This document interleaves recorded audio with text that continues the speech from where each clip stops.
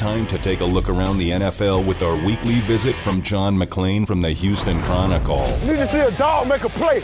No puppies. I need a dog to make a play. Here on Raider Nation Radio 920.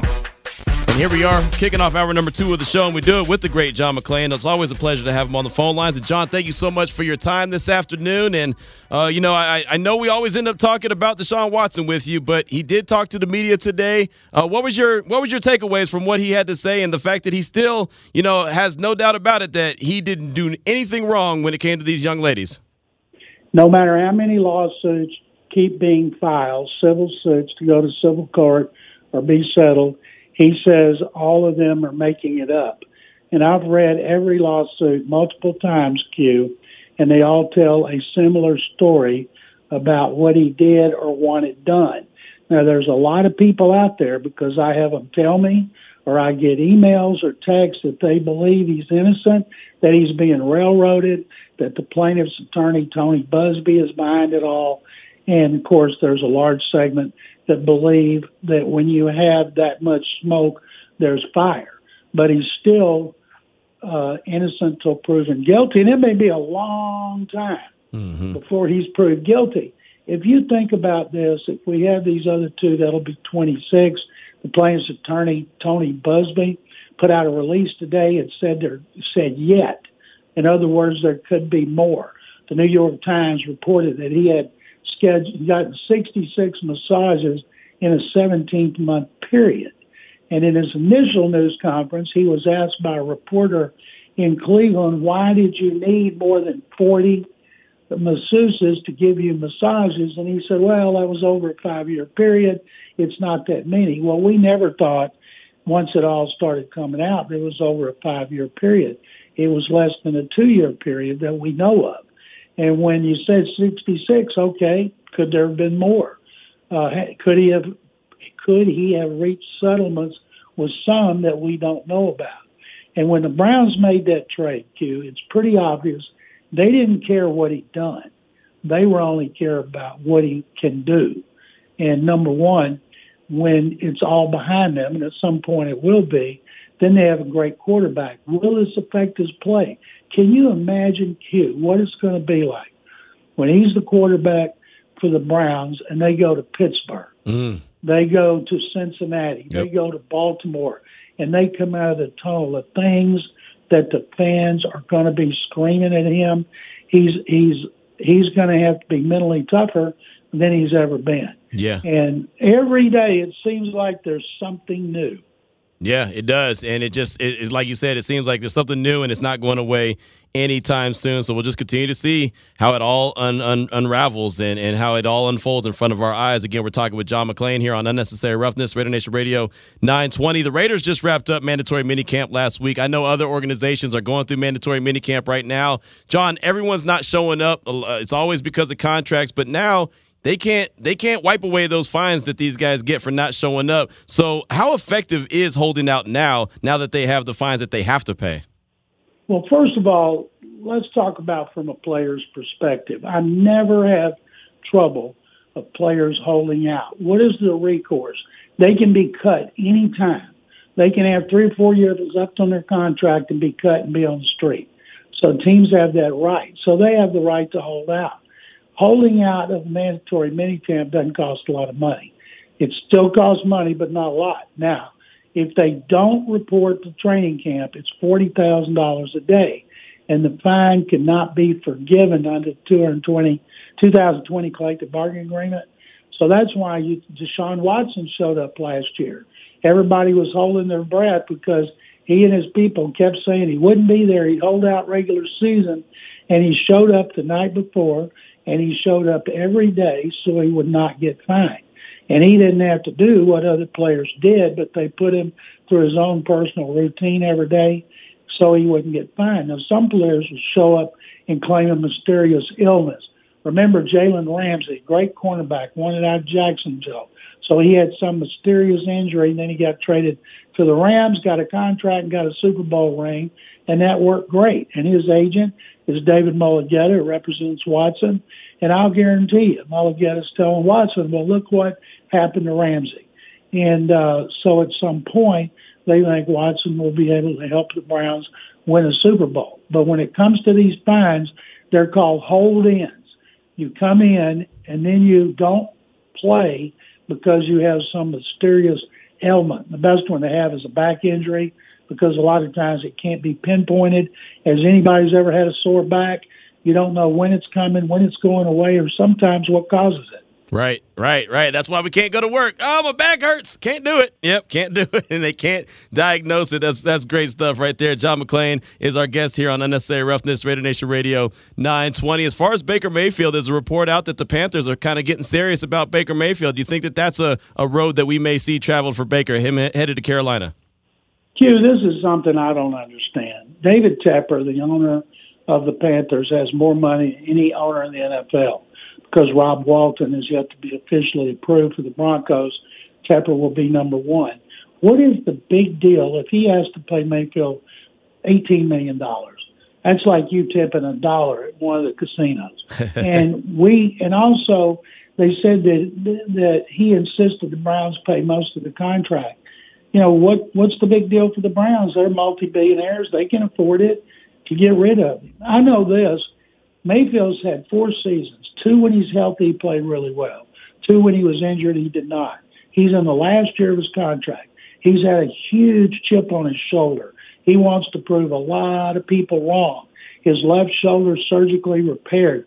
I would want Baker Mayfield, if I was the Panthers, and the team that I think has made the biggest mistake by not going after him is Seattle. Seattle is loaded at the skill positions, and they're loaded in the offensive line now after using first and third round picks on linemen.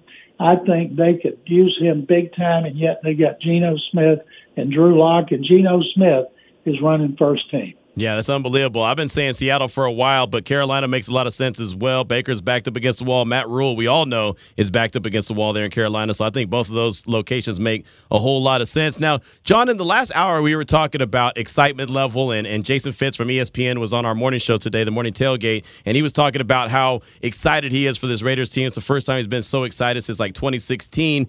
And I was talking about when you kind of know when a team, like what a team is going to be. With them not really playing that much in the preseason, how far into the regular season do you think it takes before you really get a good idea of what a team or who a team is going to be? I've known Jason Fitz for years because he was a great musician in Nashville. He was the band leader and fiddle player of the band Perry. Do you know that Jason Fitz was playing a violin in Carnegie Hall in New York when he was 7 years old? Wow. No, you didn't. Now you do. Right. And he gave up all that because he wanted to talk sports and be a talk show host. And he's like you. You guys and so many others, you get fired up. Everybody gets fired up this time of the year. How many negative reports do you see coming out of OTAs? How many negative reports do you see coming out of mini camps? They're almost always good. We all get caught up in it. But in the case of the Raiders, you have a new coach, you have a new general manager. You have a quarterback coming off maybe his best season. You got Davante Adams. You got players on both sides of the ball. They got firepower. The only bad thing is the division they play in. If you move the Raiders over to the AFC South, they'd be favored to win the division like Tennessee is. So I think everybody in Raider Nation should be pumped about this season. You know, no longer in Oakland. They don't have stadium problems. They got great stadiums, great facilities, and they have passionate talk show hosts like you, Q. There you go. That's right. Facts. John McClain is speaking facts here on Unnecessary Roughness, Raider Nation Radio 920. How about Derek Carr? We know he's not the elite of the elite quarterback, but in your perspective, where would you kind of slot Derek Carr in at? Well, I wouldn't put him in the top 5. I'd probably put him somewhere around 8 to 10 based on what he's done. It's so weird to me that always has been this way. When his older brother David was the Texans quarterback and little Derek was hanging out on the sideline with his daddy throwing the football around. He went to high school here before David got cut and the family moved. And it's so interesting that little Derek's so much better than his older brother. David might have been as good as Derek if he hadn't been with an expansion team that threw him to the Wolves as the first overall pick. And I think Derek is going to be so pumped playing with Davante Adams. But something to keep in mind, a guy like Hunter Renfrow or Darren Waller, You can't double multiple receivers. And so Davante Adams has to be doubled on every play. And so I think they're going to throw the ball really well. You're going to see Waller have a fabulous season, and Renfro, who just got $16 million a year, you're going to see him have another fabulous season just because Davante Adams is in the lineup. What do you think about Darren Waller? He looks like the last guy that's up for a contract extension. Even though he's got 2 years left on his deal, he has no guaranteed money. You know how that goes in the NFL. What do you think this new regime does with Waller's contract? Well, first of all, he's a great comeback story because of all the pitfalls he negotiated and turned his life and his career around. He is a tremendous threat, as you know. You don't want your threats to get away. Derek Carr wants to make sure he's back. As the Rams have shown, if you got good cap people, you can sign your best players. And I think if the Raiders reward Darren Waller, it sends a great message to the rest of the organization. Yeah, no, I agree. They've been taking care of everybody. Crosby, Carr, Renfro's been taken care of. They've been doing a really good job with that. So I think that's going to be up next on the list. And John, when I look at their contracts, the way that they set up Adams, the way they set up Carr and Renfro, to me, and I've been saying this for a while now, it's like a 3-year window that they're giving themselves to get it all done. Every team in the league doesn't have their belief that they have a window at all. But the Raiders, in my opinion, look like they have a 3-year window. How encouraging is that for the fan base to know that the team has high expectations for themselves? Well, there's no way they couldn't based on what happened last season and the new regime coming in, and people are fired up for Josh McDaniels because all those Super Bowl rings that he has, and it's his second time around. He's got a lot to prove as a head coach. Dave Ziegler has a lot to prove, just like Nick Caserio did last year when he had been Ziegler's boss and he came to Houston. So no wonder everybody's fired up, and it's not just the fan base. The organization is pumped, and they should be. Right. No doubt about it. We're talking with John McClain again, formerly the Houston Chronicle, here on Unnecessary Roughness, Raider Nation Radio 920. How about around the league? Odell Beckham Jr., he tore his ACL in the Super Bowl. He's a free agent right now. When do you think realistically he would be available for this upcoming year? Nobody has any idea. What he did, they don't need him right away. They don't need him when he's 90 or 95%. He needs to stay with the Rams. They've said they want him back. He knows everybody. He knows he's got a chance to win another ring. You're not going to get big money coming off an injury like that, so he needs to go back and love football life again.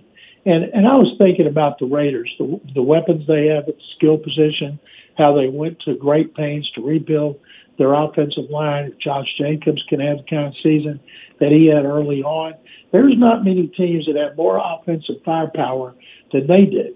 But unfortunately for them, most of them are in the division. Now, the Chiefs letting Tyreek Hill go, I don't care who steps up, and maybe they'll average 50 points a game, but defenses in that division let out a big sigh of relief when Tyreek Hill went to Miami. So they don't have the same firepower that they did.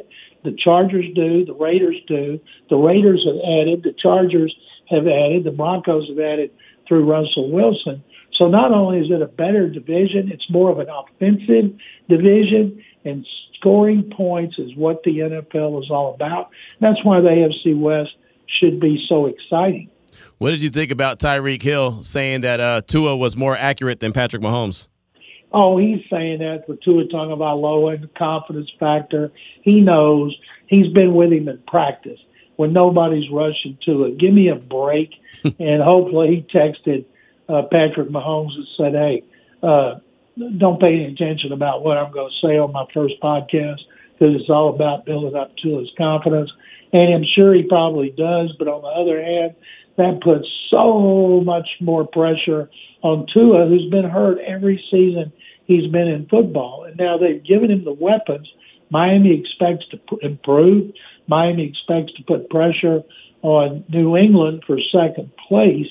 Nobody's going to threaten the Bills for the AFC East title. But Tua, there's not many quarterbacks that have more pressure on them than he does, simply for the fact that he has not been able to prove himself.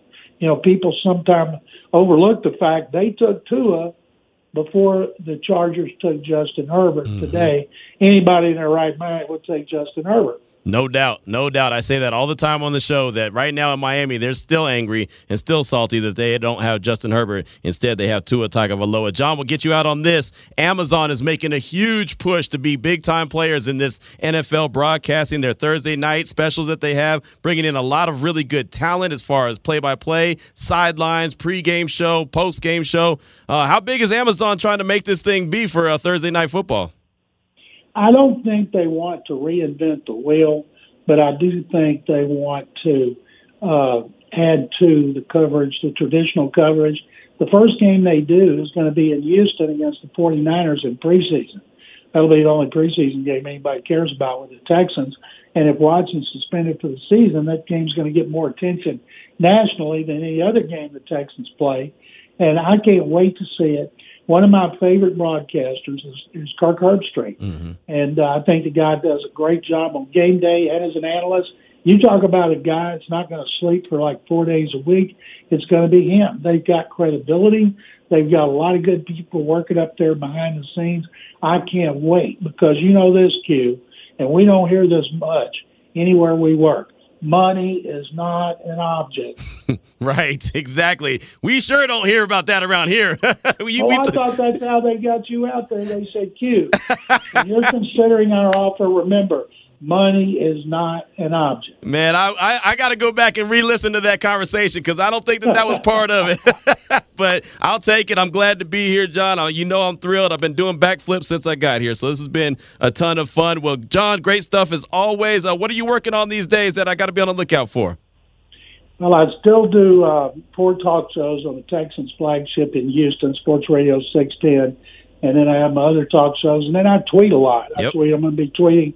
I've picked up followers since I retired from the Chronicle, so I tweet whether it's about movies, practice, anything else. It's McLean_on_NFL. Q, thank you very much as always. Happy Father's Day.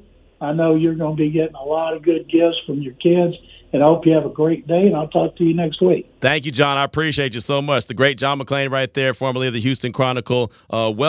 Well-deserved. I mean, you want to talk about credibility. That's a dude right there that'll bring you all the credibility you need. John McClain has been there, done that for a very long time covering the NFL, and not to mention just a hell of a dude as well. It's just a guy that I'm happy to say is my friend. Not only a guy that, is on the show with us every week, but he's definitely my friend and has been very integral. I think that's how you say the word, but he's been very important in helping me get here into this role here in Las Vegas. 3:17 is the time. We'll come back, take your calls and texts. This is Raider Nation Radio 920.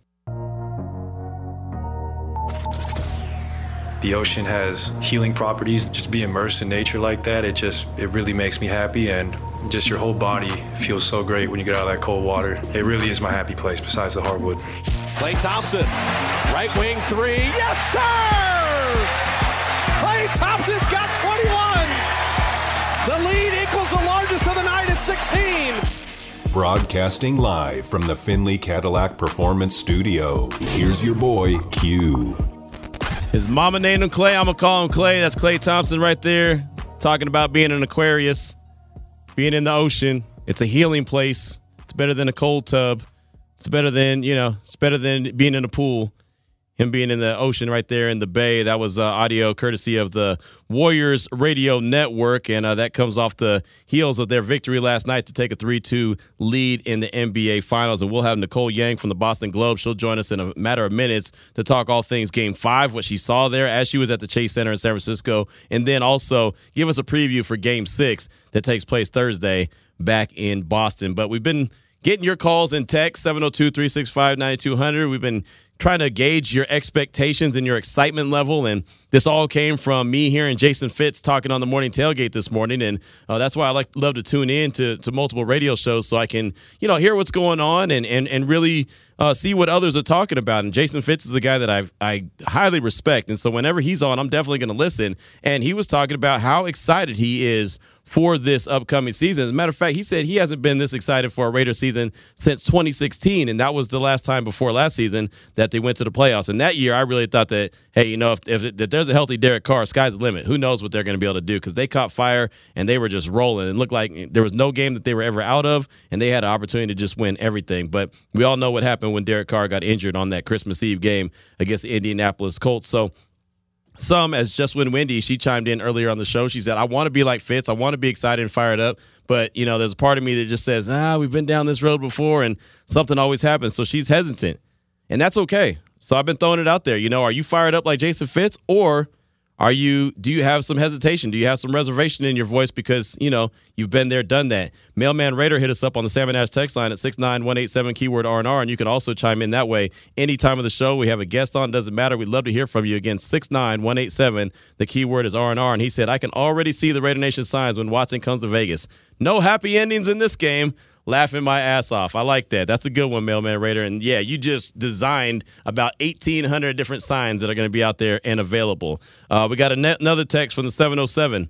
There's a big difference between hopes and expectations. And for most of the last 20 years, I've started every season with the hope that the Raiders would be good. But this season, I expect this team to be a playoff team, and I think the team does too.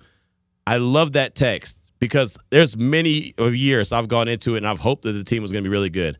I've hoped that the team has an opportunity to make a run. I've hoped that, Derek Carr was going to be able to put in a hell of a performance. I hope Josh Jacobs was going to go over 1,000 yards. But this year, like the 707 text, I expect this team to make a playoff run. And this is based off of what they did last season.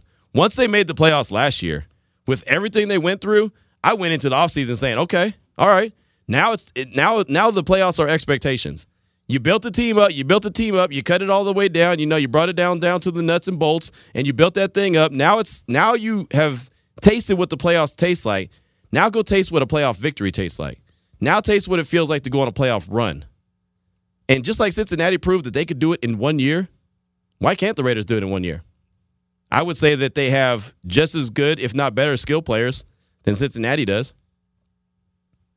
So I think that there's an opportunity. So I like that text, man. That's a really, really good text. Mailman Raider hit us up talking about the expectations of the season. He said, I think I was a bit more optimistic going into last season. We were going into year 4 grew, so we had continuity. Another new regime and system has me wondering how fast the offensive defense will get it down. Not worried about special teams at all, though. I'm going to go game by game this season. That's from the Mailman Raider talking about the expectation. That's fair. They did have continuity. That was the one thing that you knew. You knew who was going to be there. Gruden was going to be on the sidelines. You knew that Bisaccia was going to be special teams coach. You knew that Greg Olsen was the offensive coordinator. You knew that you had Gus Bradley as a defensive coordinator. I mean, you did. You had a lot of continuity. Of course, Gus Bradley, that was in his first year, but you still felt pretty good about what he brought to the table. So I get it. That's going to be the biggest challenge for the Raiders, and that's why they have an extra preseason game. And I think that that's going to help. Not with Derek Carr, Devontae Adams, Darren Waller, Hunter Renfrow getting on the same page, but I think it'll help Josh McDaniels just get back into the swing of things of calling plays on the sideline as the head coach and kind of managing games, right? And situational football. I think that fourth preseason game, that Hall of Fame game, is actually going to help him. Again, it's not going to help. Most of the guys that play probably won't even be on the team. There's going to be guys that, there'll be a handful of guys that don't even make the team that will play in that game, and that's okay. But I think for the coaching staff, for the regime, I think that will help, trying to start to get on the same page and understand the language. Derek Carr will stand there with the earpiece in and understand the language of what Josh McDaniels is saying and be able to stand there and see what he wants to see as far as execution. That should go a long way. Let's see. Got one more text. Vegas Pete said, this is for Wendy and others. Be like the Raiders. Don't get too high when you win or too low when you lose. Pride and poise. That's from Vegas Pete. That's easy to say, brother, because I'll tell you last night, I was on a high, then I was on a low, then I was high again. You couldn't tell me nothing after the game was over. I was good. But there was a minute there in that third quarter when I thought, oh, damn, the wheels just fell off. Warriors about to go back to Boston down 3-2. And I'll tell you right now, if that was a scenario, they were going to Boston down 3-2, I would say it's church. I would just say straight up church. Boston's going to go home, close that thing out, and the Golden State Warriors are going to have to go back and think about what happened in Game 1. I was already thinking of how I was going to break it down, right? I mean, that's how my mind works. All right, how are we going to break this one down? How are we going to talk about it? How are we going to analyze it? What happened here, there, and the other? And luckily, the fourth quarter and Andrew Wiggins came alive. I'll tell you right now, if you had told me before the game that Steph Curry was not going to make one three-pointer but the Warriors were going to win, I'd call you a liar. Especially after a 43-point performance that he had on Friday night. I would have straight up called you a liar. But that's, in fact, what happened. And we'll be talking to Nicole Yang from the Boston Globe in a matter of minutes. She'll get her thoughts on Game 5 and her expectations for Game 6. How about Eric in the 701? He said, Q, great show on an everyday, daily level. My optimism and excitement for this season is higher than the announcement of Gruden 2.0. This new regime is rolling, and Raiders will roll. Gruden gone is a godsend. That's from Eric in the 701. And you know what, Eric? Thank you for that text. I've heard a lot of people say that, and I never want to see anyone lose their job, and especially we all know the circumstances that went into it. I never want to see anyone lose their job, but there's a lot of things that probably wouldn't have happened if it was still on Gruden's watch, right? So I understand what you're saying. I probably wouldn't consider it a godsend just because, again, the way that it all came about was less than ideal for, I think, everyone involved. But I think turning the page to a new regime is definitely a good thing. Right now, let's go to the phone lines, talk to Nicole Yang from the Boston Globe. You can find her on Twitter at Nicole C. Yang. And Nicole, thanks so much for your time. I was talking a little while ago about Game 5, and I said if you had told me Steph Curry was not going to make a three-pointer and the Warriors were still going to find a way to win, I would call you a liar. But that's, in fact, what happened. What were your thoughts as you were at the Chase Center watching that game go down? I mean, it was just such a wasted opportunity by the Celtics. They showed up, and they looked like they didn't want to be there. The Warriors came out amped up with so much energy from the jump, and the Celtics just couldn't really put up a fight. They had that third-quarter run, which was very impressive given how they performed in the third quarter throughout the series, but they couldn't hang on, and even with Steph just struggling offensively, the Warriors still got it done.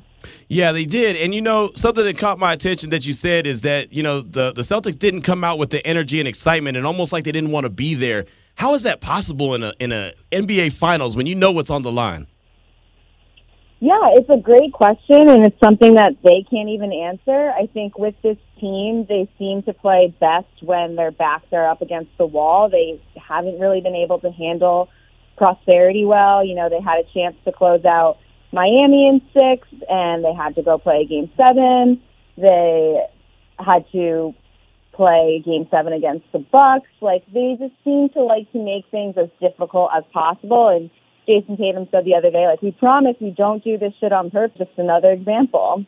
Yeah, it really was. Again, we're talking with Nicole Yang here from the Boston Globe here on Unnecessary Roughness, Raider Nation Radio 920, talking all things NBA Finals. And as far as Coach Udoka goes, how can he get back to Boston and make adjustments? What kind of adjustments can he make to get these guys fired up? They'll be playing in front of their home crowd, so that should help. But how can he make some adjustments himself? So that's what I'm worried about for the Celtics, is that they might just be so they're definitely not out of adjustments, but they're definitely, like, on their last legs here. Like, you look at Ime Udoka's rotation by Game 5, and he's basically rolling with 7 guys. Grant Williams is playing 16 minutes. Peyton Pritchard played just 4 minutes. Like, he's really rolling with a tight rotation, and I think these players are just exhausted. Jason Tatum and Jaylen Brown are both playing 44 minutes.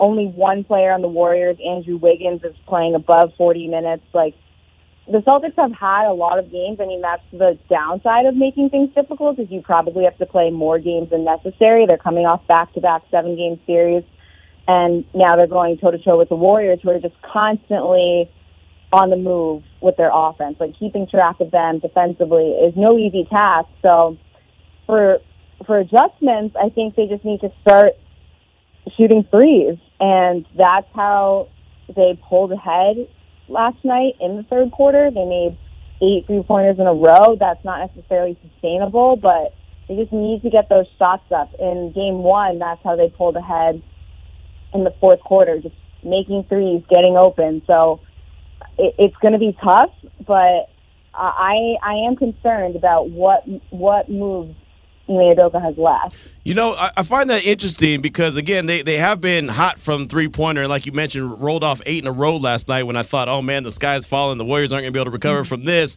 Why is it such a struggle when Tatum, who's a big, strong dude, athletic dude, when he goes to the rim, bad things happen? Like, he's not as successful as I feel like he should be. Why is that? Yeah, it seems like sometimes when Tatum drives to the rim, he lacks purpose, and he's either just trying to draw contact or get a foul call, and that's been a big issue with the Celtics all playoffs, is that they just constantly are begging for calls, and they're constantly whining to the officials, and Ime Udoka will lay into them, especially when they're not getting back on defense, and instead just complaining to the officials about a lack of a foul call. And I think Jason Tatum definitely gets caught up in that. So sometimes I think he'll just drive to the rim, and instead of actually going to the basket, he'll just try and draw contact, and it doesn't really work. Another thing is that he could be still dealing with a little bit of a shoulder issue. So he suffered a stinger in the Miami series, and he was only on the injury report for one day, and Ime Udoka insisted it was just a stinger and nothing significant. But every once in a while, you see him take a little bit of extra time and hold his shoulder, like rub the back of his neck. So I wonder if that's bothering him a little bit too. But part of it too is just Andrew Wiggins has been playing great defense on him as well. Right, no doubt about it. We're talking with Nicole Yang from the Boston Globe here on Unnecessary Roughness, Raider Nation Radio 920. Let's talk about Andrew Wiggins. He puts in a monster performance offensively, but as you mentioned, has been playing strong defense, and he did that against Dallas. Even though Luka was still scoring his points, he had to earn them, so I thought that was a big deal. How effective and how much of a thorn in the side of the Celtics has Andrew Wiggins been?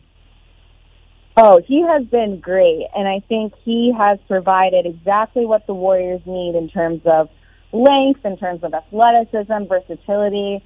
He matches up against Tatum. Tatum has not been having a good series. Last night was his best night, and it still took him 20 shots to score 27 points. I don't think his first field goal came until like 2 minutes left in the first quarter. So Andrew Wiggins has been making things difficult for Tatum and Jaylen Brown, and he's on top of that offensively offering secondary scoring. Like, I think Wiggins has really shown up this postseason. And on top of that, Klay Thompson mentioned he makes Klay's job easier because now that Wiggins is taking Tatum, Klay can take Jaylen Brown. And Klay has, even though it got off to a rocky start this series, has really shown up defensively too. And I think he's had two of his better games in terms of staying in front of Jaylen Brown and making things difficult for him too.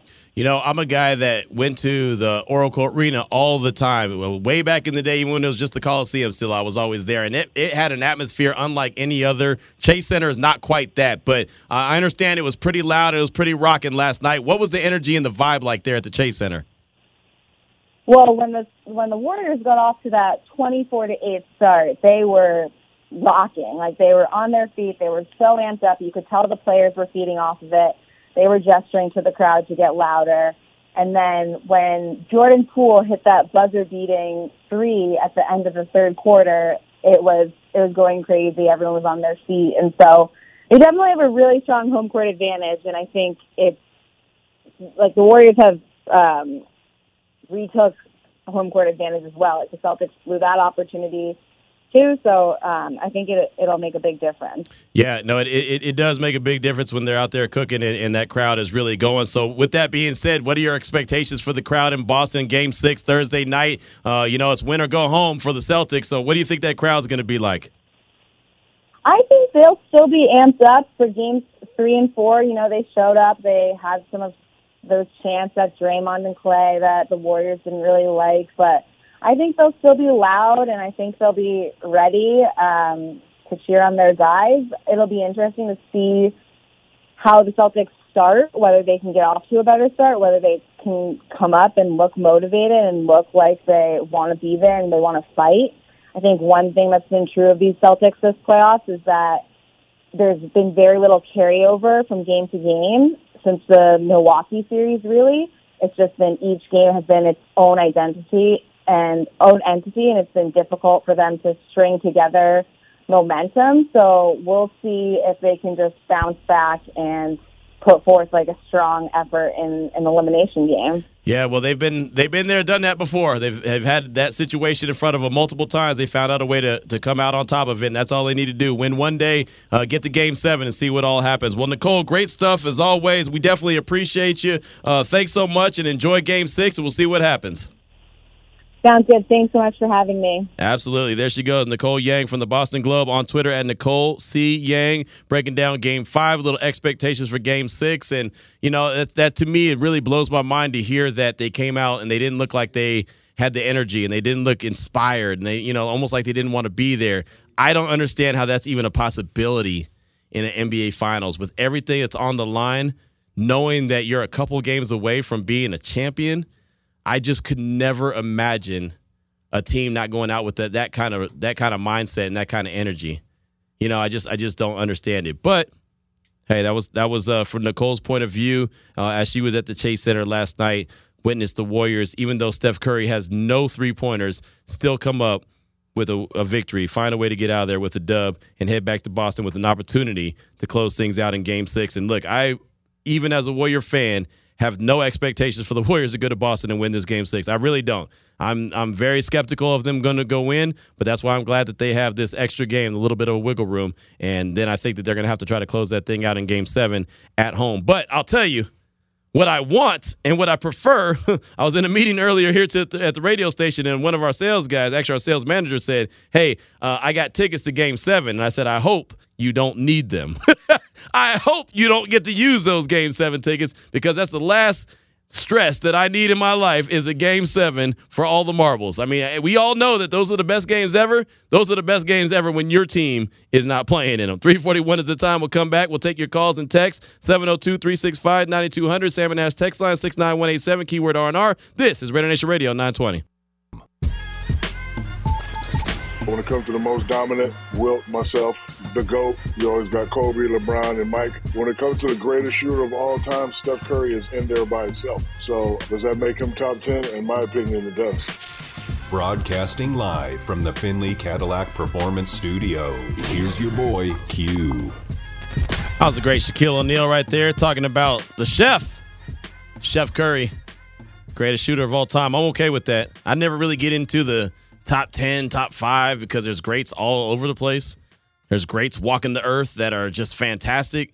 So it's hard for me to just number guys, but when it comes to Chef and the way he shoots, man, he's second to none. Been talking a lot about Raider expectations. Jason Fitz was on this morning with the Morning Tailgate. That's Clay Baker, Vinny Bonsignore, and Heidi Fang was talking about how excited he is. First time he's been this excited about a Raiders team since 2016. Matter of fact, if you're just tuning in, this is what Jason Fitz had to say again. Clay was talking about 51 days until the Hall of Fame game, and wow, that's just right around the corner, which is unbelievable, right? But Jason Fitz, he took it a step further and started talking about his excitement level. I haven't been this excited about a Raiders team since 2016, and that was an aberration. I haven't been this excited about a team going into a season since the Super Bowl era, and I think what we need to start accepting and like really acknowledging as fans is you got 51 days left to just feel the hope, like all the way. Let it run through your veins. Let yourself love, because like it's hard when you've watched a lot of bad seasons. It's hard for all of us to get hopes up when it feels like they're dashed. But, man, I've always been real about where I think this team is. And this is, again, a top 5 offense. And in today's NFL, offense wins early in the regular season particularly. I think the Raiders have a real shot to do something special this year. And the number of times that I read and I see and I hear people talking about Super Bowl window, it just occurred to me the other day, like, I don't think we're acknowledging enough. Like, the Raiders might be one of a pack of great teams in the AFC, but they are one of a pack of great teams in the AFC. And if things bounce right, like I think you're allowed to love the Super Bowl. Like I think this is a team capable of going to the Super Bowl this year, and I cannot believe I'm saying that. Jason Fitz, you can find him on Spain and Fitz on ESPN. You can find him all over the network doing college games. He's got that coming up right around the corner. He does a fantastic job. And he was with the Morning Tailgate this morning around 8-something with Clay Baker, Vinny Bonsignore, and Heidi Fang. So we've been talking about the expectations. Are you pumped up? Are you fired up? You can hear the passion in Jason's voice. He is so fired up. Are you feeling like that? Or are you a little hesitant because of, well, you've been burned, in years past when your expectations were really high? That's the question I've been throwing out there to you at 702-365-9200. And the Salmon Ash text line is 69187, keyword R&R. Geese Mode said on our text line, Q, I think I have PTSD with all the hope and letdown over the past 2 decades. I literally need to learn how to expect to win and celebrate a win, because the just win baby mantra has been hollow to me as a millennial Raider fan. Let's blanking go Raiders. And you know what? That is fair too. You know, my son just turned 19 the other day, Little Q. I don't know why I still call him Little Q, because he's taller than me, and now he's 19. So at some point I'm going to have to drop the little, but that's not the point. He's never really witnessed the Raiders team be great. Never really witnessed it. I mean, think about it. The one team that he saw that was really good was 2016, but he also was there at the Coliseum with me when Derek Carr got hurt, and he was the one that asked, Dad, why is everybody so quiet when we left the game? And my other son, a little bit bigger Q, said, because the season's over. I mean, that's what he said straight up. He knew. Little Q was like, oh, okay, I got you. So he's never seen. So I understand what Geesmos is saying. Like, you know, a lot of younger folks, I mean, again, I'm 40, 45 going on 46. I've literally, 83 was when they won the Super Bowl. I was like 7. You know, Ari, you were like 2. I was like 7, right? I wasn't even chasing girls yet, let alone, Ari's like, you weren't? I might have been. But the point is, it's like, you know, I wasn't fully invested. So even at my age, I haven't witnessed greatness. Like we'll have some folks call in and be like, man, I remember that 83 Super Bowl. I remember that, and go back through everything. And that's great. I love it. I'm glad that you have that experience. But the rest of us are riding on faith, riding on what we've either been taught, been told, what we've seen briefly, or just what we believe. So I understand, and that's why I asked the question. I think that Geesmo brings up a good point. 805 Raiders said we have to make the AFC Championship game.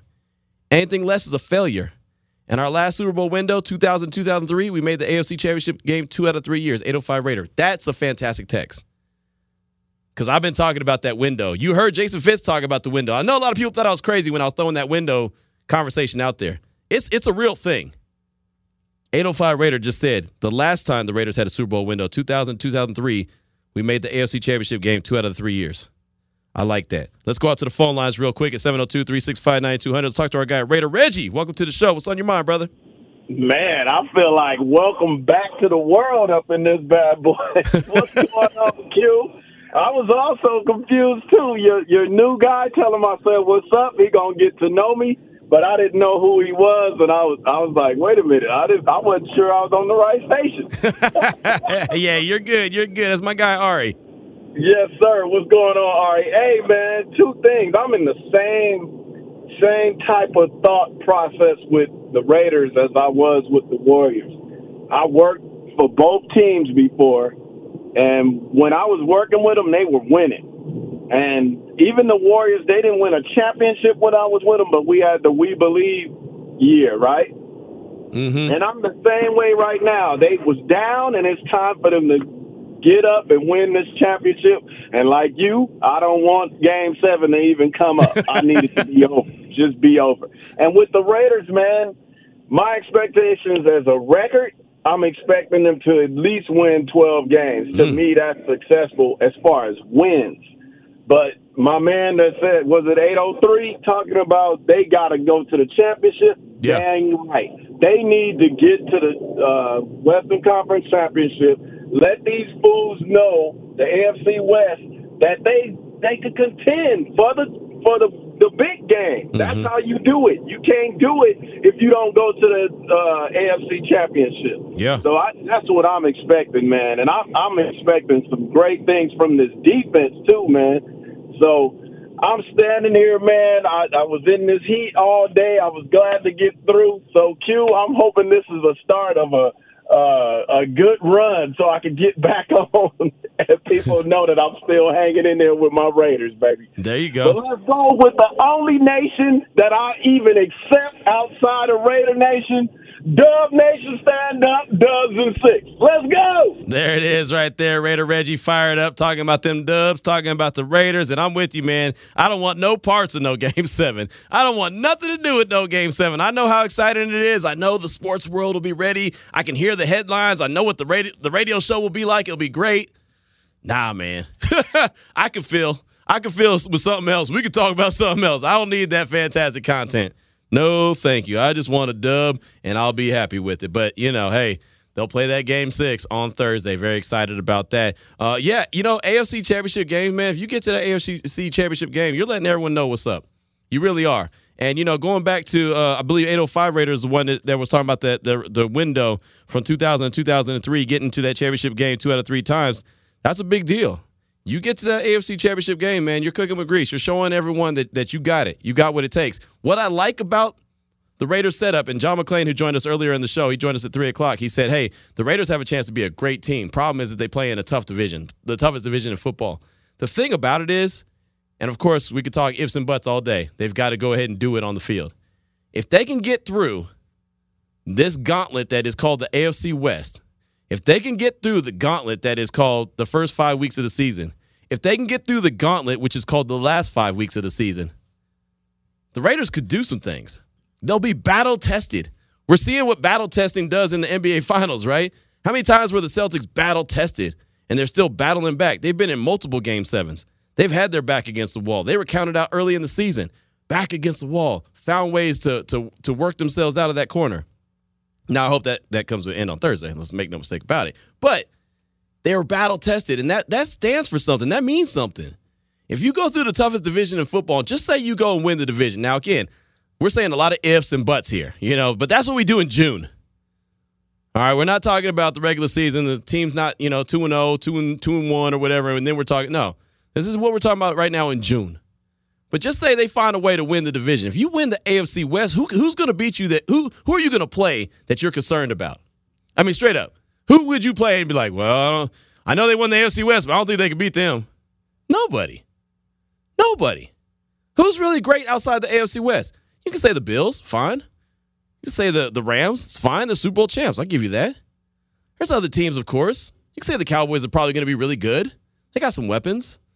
I mean, you can look at other division champs. You can say, the 49ers, hell, they'll even in the Rams division, they're going to be a tough team. That's fine. But if you find a way to win your division and you're playing in the AFC West, you have to feel pretty confident. There ain't no team on the schedule and in the league that you can't beat. When the Raiders were going through that magical season in 2016, I was doing a podcast, the Black Hole Banter podcast with my guy James Arcelana, and all we said every week going into every game, all the Raiders need to do is have a puncher's chance in this game and they can win. That's all you ask for. Right? We talk boxing. Damon's got the fight game. All you talk about when you get into the ring is what? Having a puncher's chance. As long as you got a puncher's chance, you feel good about yourself. If I feel like I get in the ring and I'm not like, oh man, this is Tyson and I'm about to get cooked. You know what I mean? If I go in there and I feel like, hey, I can hang with these cats. It was like the first time that I was able to do sports radio when I was back in Central Texas. My old program director, David Smoke, said, I'm going to let you come in and do this show. I ain't got no money for you, but if you think you can hang with these guys, we'll put you on. I looked at those cats and said, can I hang with them? With these guys?